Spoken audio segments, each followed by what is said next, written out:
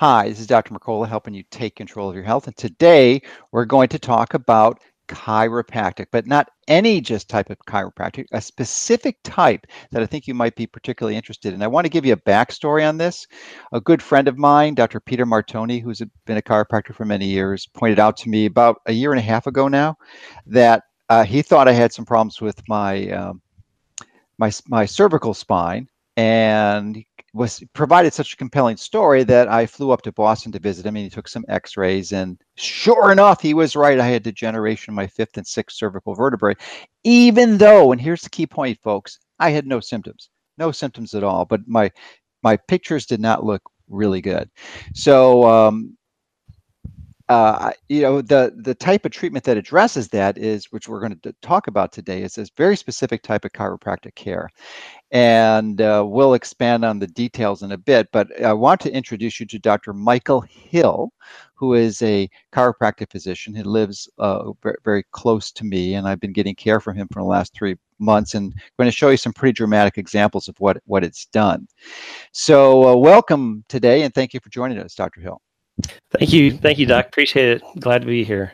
Yeah, it's really, I'm glad to have you. So let me give a little more backstory to sort of frame it so that you can start discussing what the differences are, because there's a lot of misconceptions about chiropractic, and I'd like to have you help clear some of them up here today, because there's a whole wide variety of clinicians. And I had previously thought that taking an x-ray of the spine, because I'm trained as an osteopathic physician, so adjustments and manipulation are not foreign to me in any way, shape, or form. I did them a lot in my practice, but we were never taught in all our training that the type of therapy that you've been providing me, which is very specific, very precise, and measured accurately with an x-ray, so you can guide your specific treatments. So I had always been opposed to x-rays. I don't think they were necessary, but now I'm convinced that I think it's almost malpractice if you are seeking a long-term care program and you don't have these. So the type of care that you're using is called chiropractic biophysics and Gonstead. So why don't you discuss those and maybe the broader range of options that a typical person would find in their local chiropractor? Yeah, so one of the first things I always like to address is where the patient is coming from. When asking them, what is your interpretations, your experience with chiropractic, I hear a variety of different answers. And one of them are very good, and some are, very far from what chiropractic truly is. And I graduated from Palmer College in Davenport, Iowa, where that was the fountainhead of chiropractic. So, and let me just stop you there. And that would really impress me when you told me that, because unless you live in Florida, you wouldn't know this, but Palmer, the one you went to in Davenport, Iowa, which is significantly far from Florida, because you're a Florida resident, you were born here, and there is a Palmer associate college that's not too far from where you live, and you could have commuted there, but you didn't. You chose. So why don't you expand on the reason why you chose that? Because I was impressed with that decision.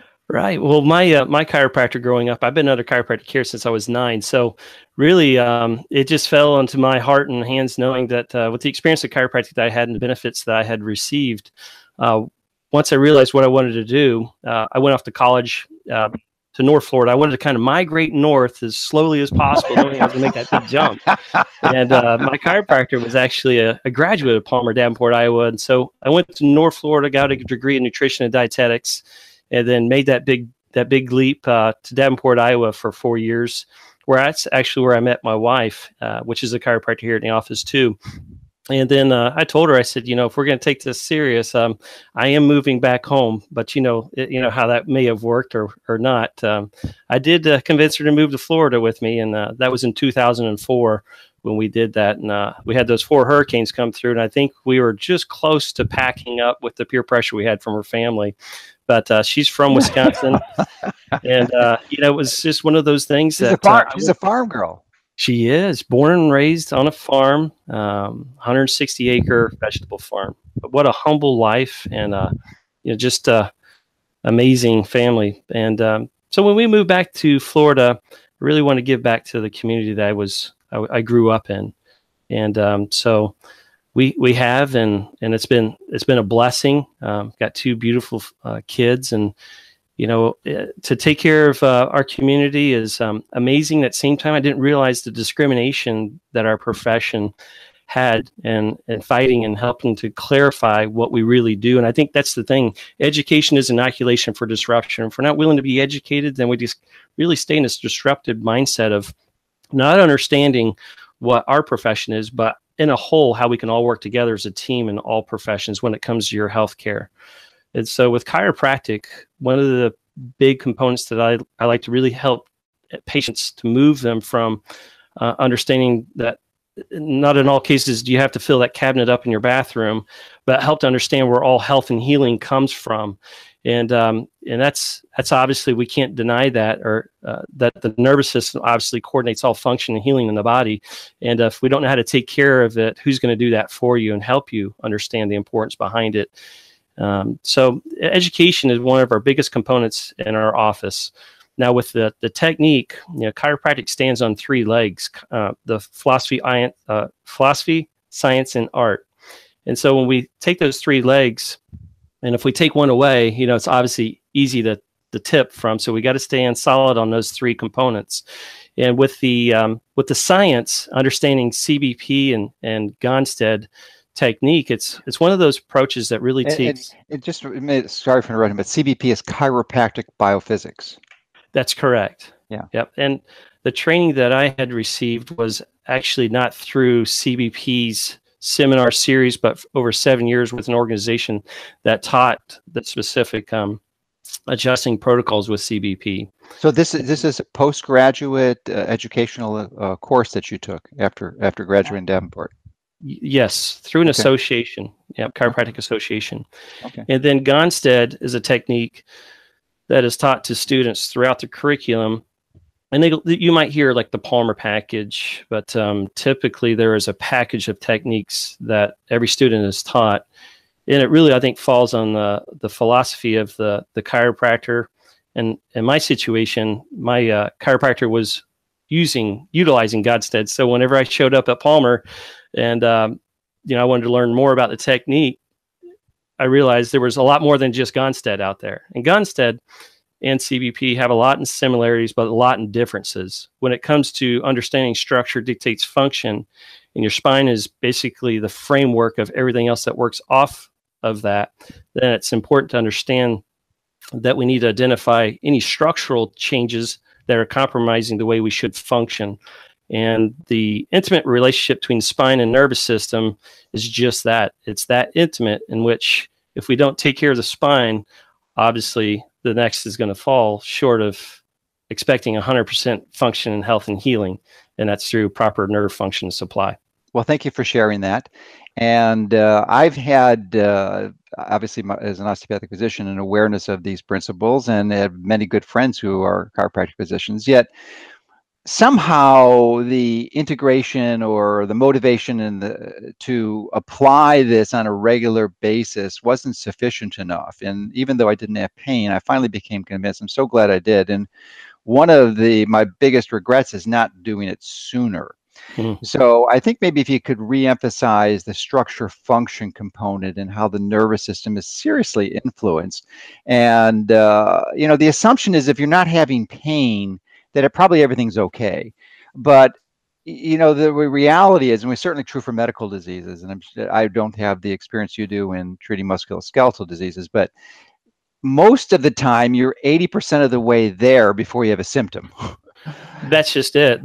Research states that you have to have lost 40% or greater of your health potential before there's a sign or symptom that actually is expressed. I mean, when my father had a heart attack, I didn't need to ask him, why did you put us here in the middle of the Ocala National Forest? Instead, just like any disease, it takes time for that manifestation into a symptom. And so it's unfortunate that we are taught to treat and manage a disease as opposed to preventing them. If we prevented it, we actually wouldn't be even having a conversation about it. So being more proactive instead of reactive is the approach that I would rather have my family, and I'd rather have patients that entrust in us to help them move in that direction. But yet we're born into a society where it's treating and managing a disease.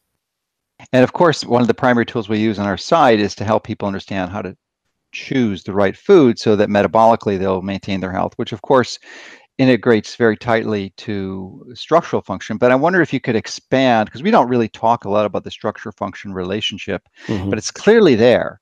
And if your spine is out of alignment, and maybe you can give us an estimate as from your experience what the percentage of the population that you see is, and I'm sure it represents a pretty common thread through most other populations. So, how many people are out of alignment, and what are the consequences of that you see, and some of the things that you can prevent? Sure. Palmer just did a Gallup poll, and basically the last report that I had read had shown anywhere from 8 to 12% of the population utilizes chiropractic. Whereas if you use that into, let's say, dentistry, I hope everybody's taking care of that. My dentist said, actually, brush the teeth you only want to keep, right? So when I translate that into chiropractic and spinal hygiene, I would only expect that 100% of the population is utilizing some form of chiropractic care. And so structure detaining function, understanding that the spine has to be straight from front to back, and that from the side views, these curves are actually developed that we notice from the side view through the crawling phase, which involves other reflexes like the cross crawl reflex during that developmental period. And so it's really important to understand the certain standard of deviations, like having a 45-degree curve is what's considered normal. And that's, for instance, in the neck, that's called lordosis, right? And so when you have a decrease in that curve, you have hypolordotic curvature. And if there's an increase in that curvature, you have hyperlordotic curvature. So knowing that there is a perfect normal to go from either extreme to less extreme, it's important to identify that. The reason behind that is because we've understood that when structure is sound, like for instance, having that 45 degrees in the neck, the cord that travels through the spine is at its best position to allow that communication from above down and across out to every organ and tissue and back up to the brain to send the signals through what's called an afferent message or pathway. So when we look at structure not being in its proper place, like a malposition that chiropractors are only trained to identify, then utilizing certain tools at our advantage to be able to help us understand how we can help the patient and help them understand where we need to go from there. And so, for instance, we use a surface EMG tool that basically allows us to monitor muscle balances and even thermography, which allows us to even see on a neurological side, we can see things in a little more in depth than just using. So for instance, I'm big in instrumentation, and one of the big tools with Gonstead is a nervoscope. And Gonstead uses 5 perimeters: x-rays, instrumentation, motion and static palpation, and visualization.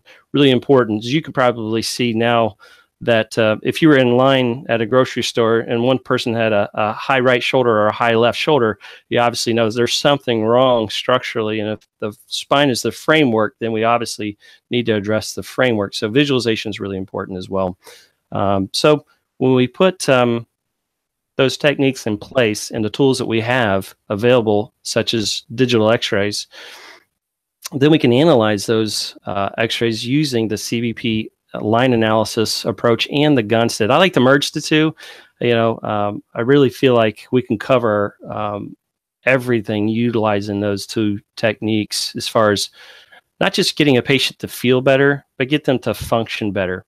And if they're functioning better, this could translate into being able to play with your kids, to looking at what 10, 20 years down the road looks like. And if anyone's ever been goal-oriented, you know that once you reach it, you don't just stop the habits that allowed you to get there.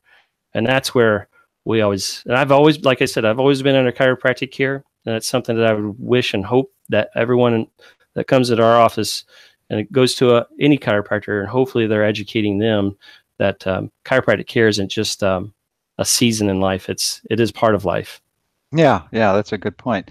And part of the reasons you'd want to continue in care is that the compression that occurs on the nerves exiting the spinal cord from malaligned vertebrae can really cause some problems, specifically on the autonomic nervous system. I'm sure many people have heard of that, but especially in the cervical area, if you have some compression there, then you can definitely have some consequences as a result of that. So maybe you can expand on that, and then we'll talk a little bit about the X-rays.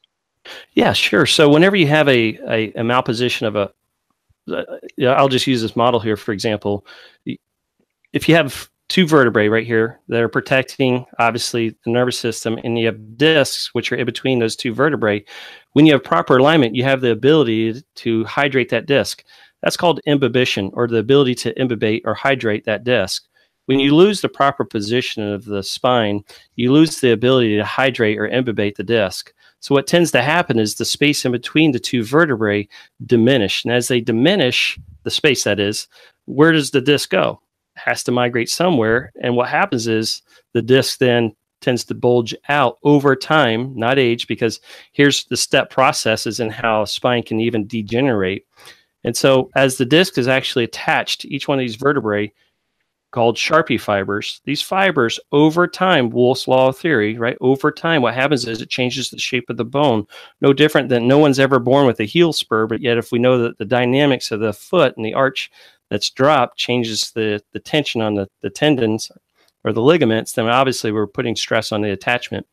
And so when it comes to the spine and the disc, as that bulge occurs, we actually change the shape of the bone, causing bone spurs. And those bone spurs are obviously a result of not self-neglect, but neglect and not knowing what you should have known if someone had a chance to educate you. So that obviously forms many different things, such as the fibers that help to define the disc, that the annular fibers that are obviously disrupted, the integrity of them are also weakened. And that's where herniations can come into place.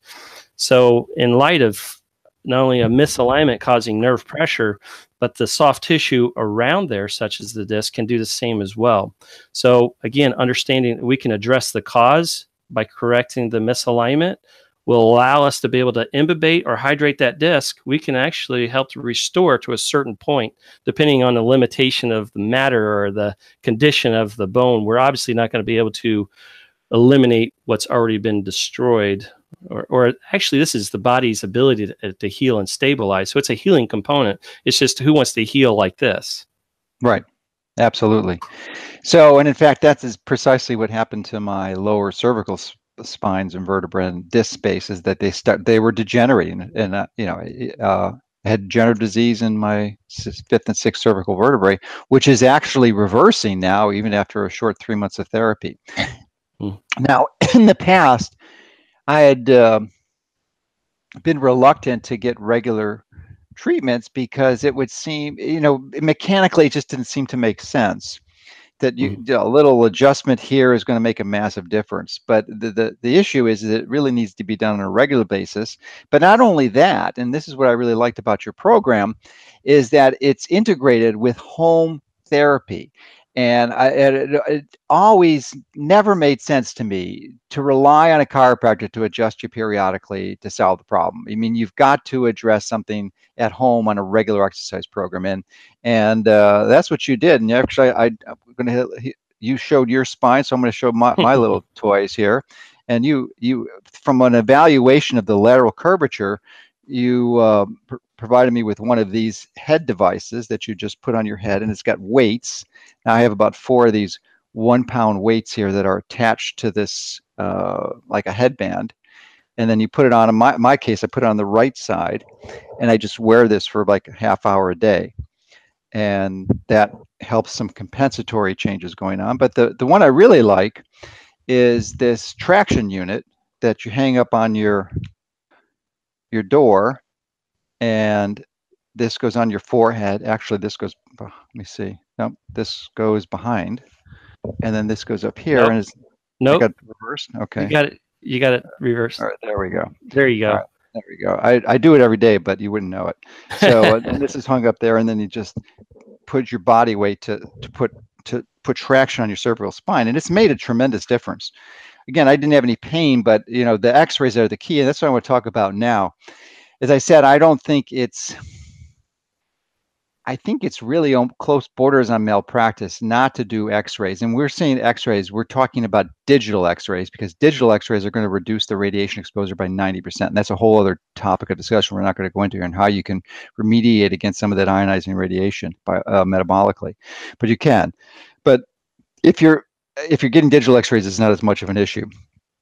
So why don't you talk about the x-ray component and how you can see these changes and the rapidity of which they can change, because that was the other thing on our initial consultation. You showed me and my girlfriend Erin, who's also in care at your office, and some pretty dramatic examples of patients you had previously treated, where the cervical curve should have been 45 degrees, which is the optimal normal that you mentioned earlier, and women specifically were coming in with like flat cervical, straight, like 0-degree curves, like Erin has, and then these women, the women that specifically pointed out and showed the pre and post, is that she had really severe migraines, and they disappeared once you were able to put some more curvature back in her spine.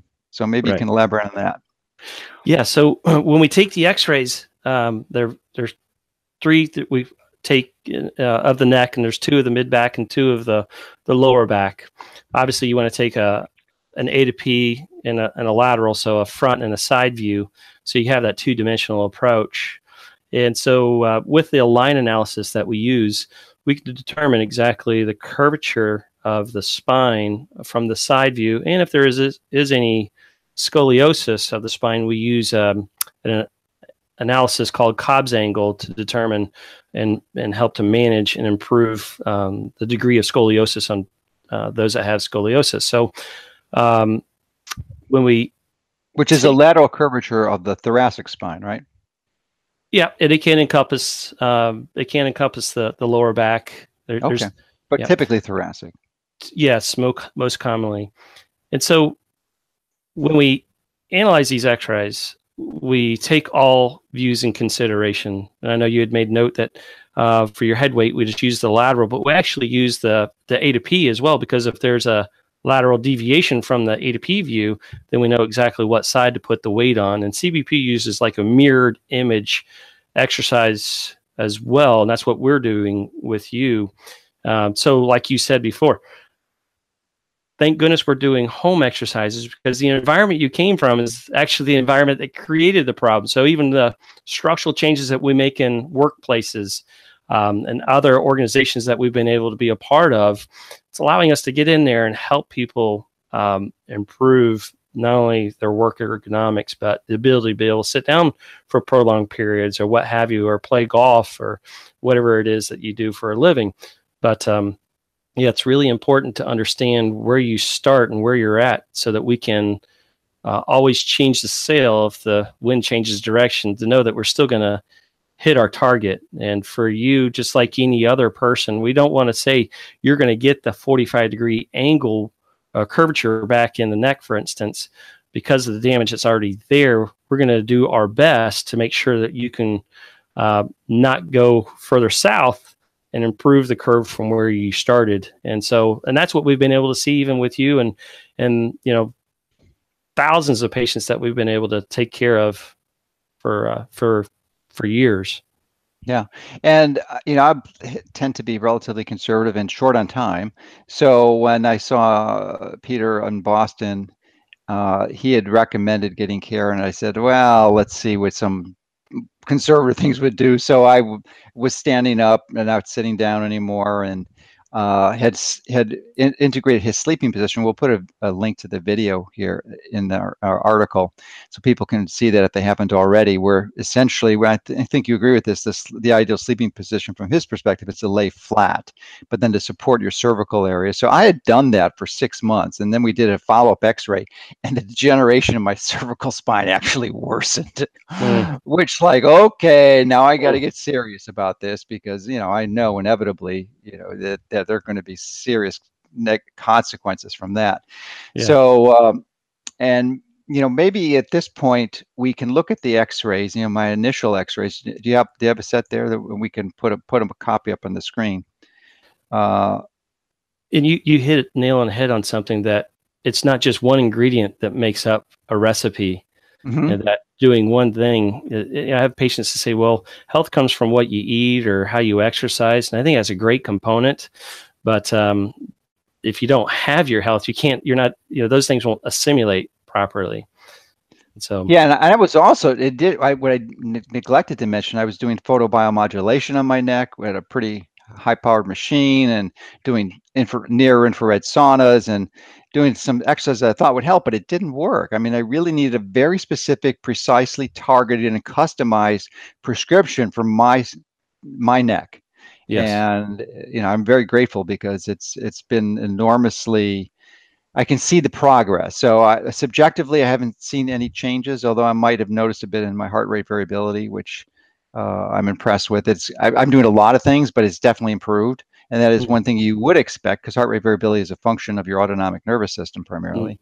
And this is what you'd expect if you have improved cervical function. So can you describe some of the X-ray changes you've seen? Because we're going to throw up a graphic of the image so that people can see my pre and post. Okay, so on your screen, you can see my initial X-ray on the first consultation with Dr. Hill. And can you describe some of these angles? And the 5 and 6 there you see are my 5th and 6th cervical vertebrae. But unless you have a lot of familiarity with it, it looks like some bones. But it's difficult to understand it. So why don't you walk us through that and show where I was at the beginning? Sure, absolutely. One of the key things that I want to point out is the palate line, which is the roof of the mouth.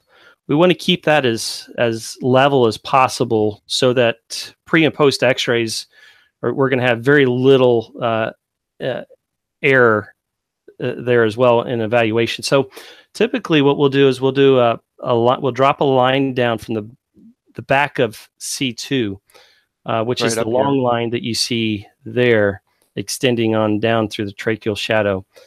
And then we'll also, and this is the backside of the vertebrae, which also you can follow the backside of the vertebrae, which is called a George's line. So we're doing that right there at the back of C7 as well. And then we compute our angulization, which we get a 27-degree curve here. And again, ideally, it should be 45, and I was 27. This isn't terrible, but it's not great. Exactly. And most of your curve makeup is right in between the C3, C4. And that also explains why C5, C6, which is, I also want to point out, it's a common area, but we don't want to use that as a, well, it's common or it's normal. And a lot of people are told it's normal because of your age, or it's C5, C6 is normal to degenerate, but it's not. It's actually common, and it's not normal, if that makes sense.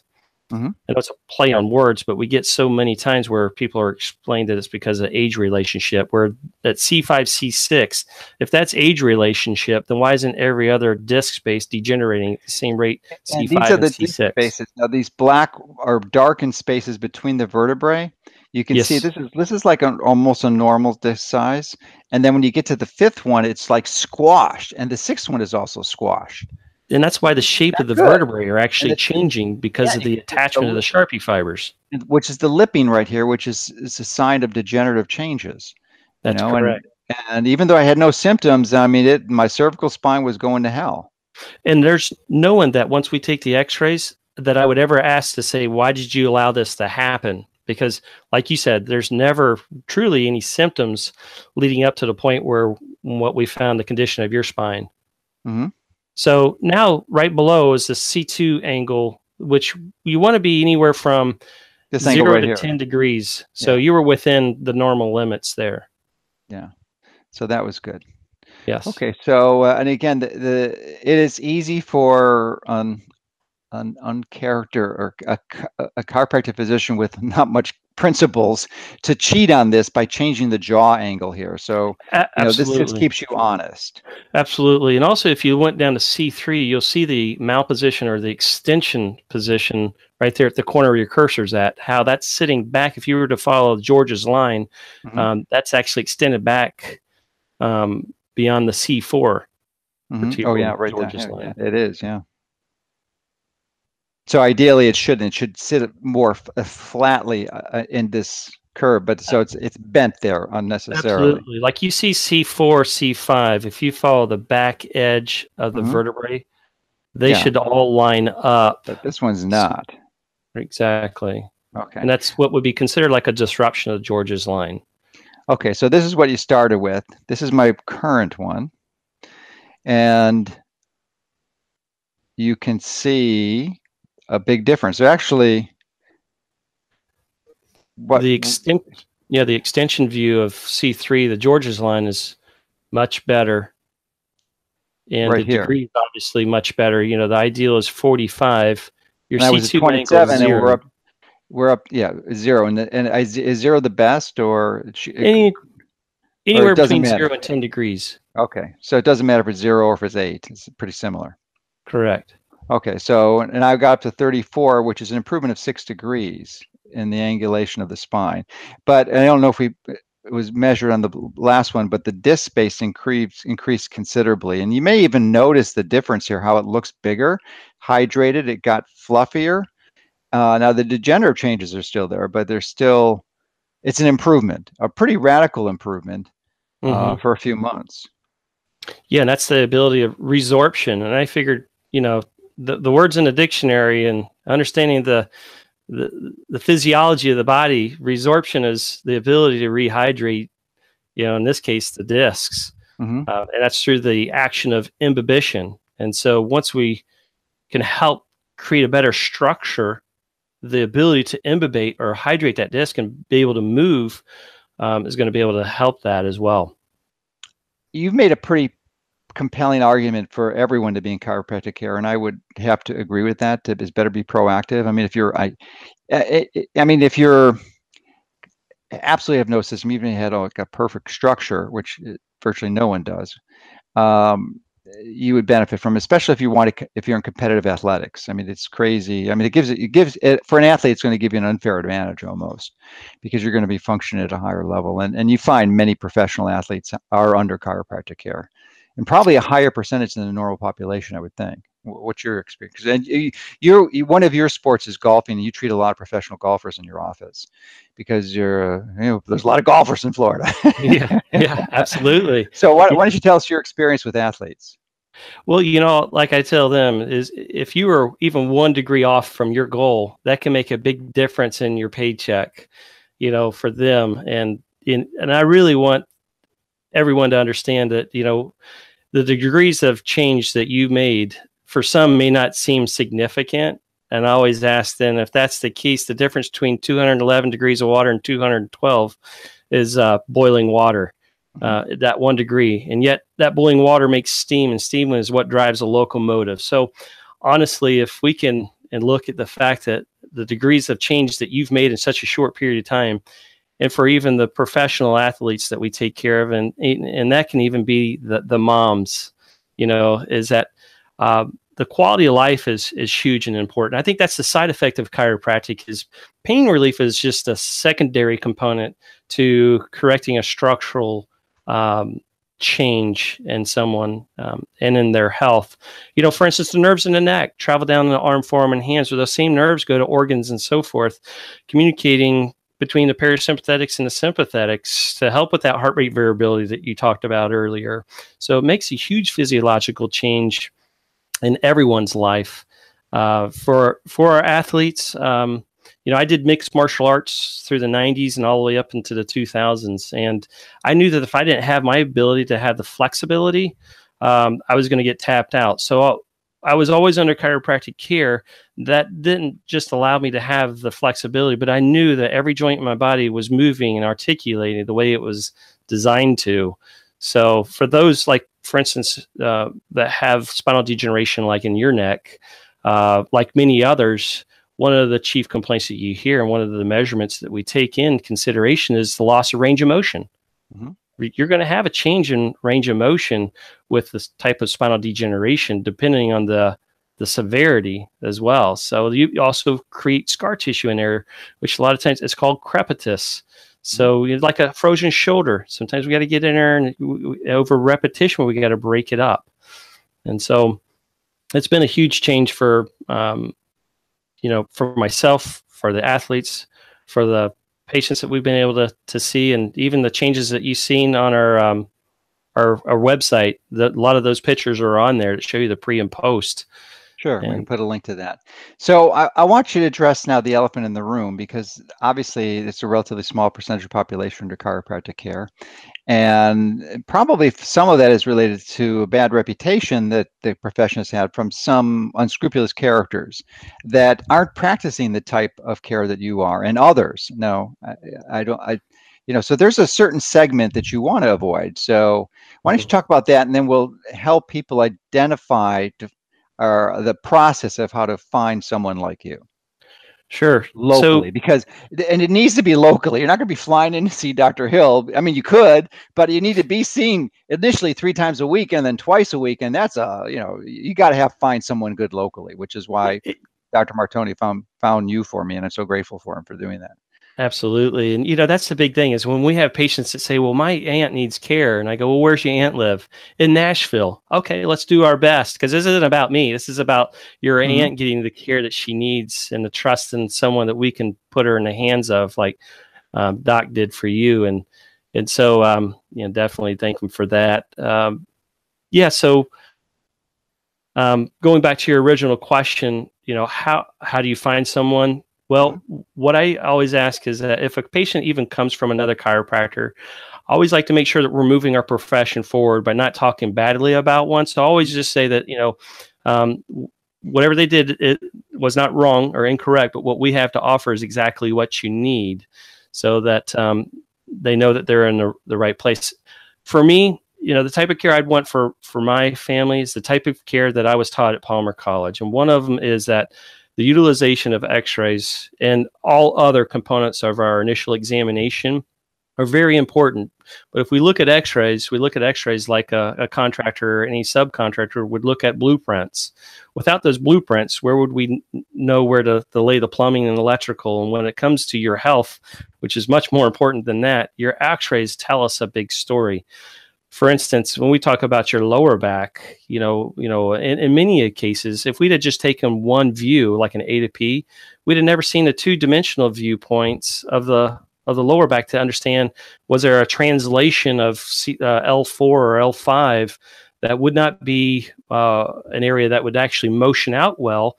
Without x-rays, why would we want to be adjusting in that area if there was what's considered like a grade 1 through 4 spondylolisthesis, which is a slippage of a vertebrae on top of the other, which is a disruption of the George's line, even in the lower back.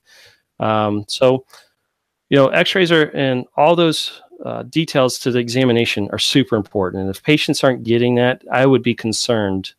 No different than I was telling you the other day that, if you called into an office and the front desk answered the phone, ask, what type of technique does the chiropractor utilize? If the staff isn't aware, then I would be very concerned to the fact that if your staff isn't in tune with what you do and how you help patients, I would be concerned. Yeah, so I guess the 2 questions that at least if you want to have similar care as I received and you're providing, would be chiropractic biophysics, or CBP, and Gonstead. So that would be the 2 keys. And if they haven't heard of it, the staff, then you said, well, okay, thank you, but no thanks. Find someone and they else. make a very, very strong structural correction program. Right. That's for sure. And I just want to say too that, and is it fair to say about 30% of the chiropractors are using this technique? So I don't know. I don't know probably the numbers, but I would say that it's not enough. That's for sure. Yeah. So it's certainly not the majority. Correct. Now, and I don't want to give the misimpression this is the only way the chiropractic is going to work. It isn't. There are. The one thing I really admire and respect about the profession is there's so many innovators in there to get so many different techniques. But the other primary alternative that seems to work pretty well is network, developed by Donnie Epstein. And there's maybe just as many people doing network, and totally different approach, but frequently gets similar results. So, we didn't, I just decided to focus on this. And so there are others. And like you said, there's you just want to avoid a clinician that is not really assiduous and not professional, but proficient and consistent in providing it. And one of the other things that impressed me with your office is that you're really pretty well automated. You give all your patients a card, an electronic card that looks like a hotel card, and you could swipe it in, so you'd have to sign. Well, you still have to put your name on the list, and then you bring up the patient medical record, electronic record in your office. So it's very efficient. Your staff is incredible. And I just learned yesterday I always wondered what was in this one room, but you showed me this is a decompression machine that you also have available that is quite pricey. And the closest one is like, I don't know, an hour and a half away from us, where, to get that therapy. But it's pretty impressive. And, you made the commitment to buy this expensive piece of equipment because there was a woman that you couldn't help who had really severe, I think it was cervical pain, and you had done, was it hip or no? cervical? She had signs of a lumbar Okay, disc lumbar disc, lesion. which is classic, because that is the number one cause, what we're going to describe, which is that you couldn't help her for whatever reason. So you, wanting the best for your patient, referred her out to actually a physician, a medical doctor, who prescribed opioid analgesics, that's the conventional standard of care. The clinician probably did nothing wrong, but she wound up dying from the number one cause of death in someone her age group, which was opioid addiction. Yeah. And you felt just terrible. So why don't you discuss that a little bit? Because I was impressed with the commitment to care, but then the implementation, how to prevent that from happening in the future.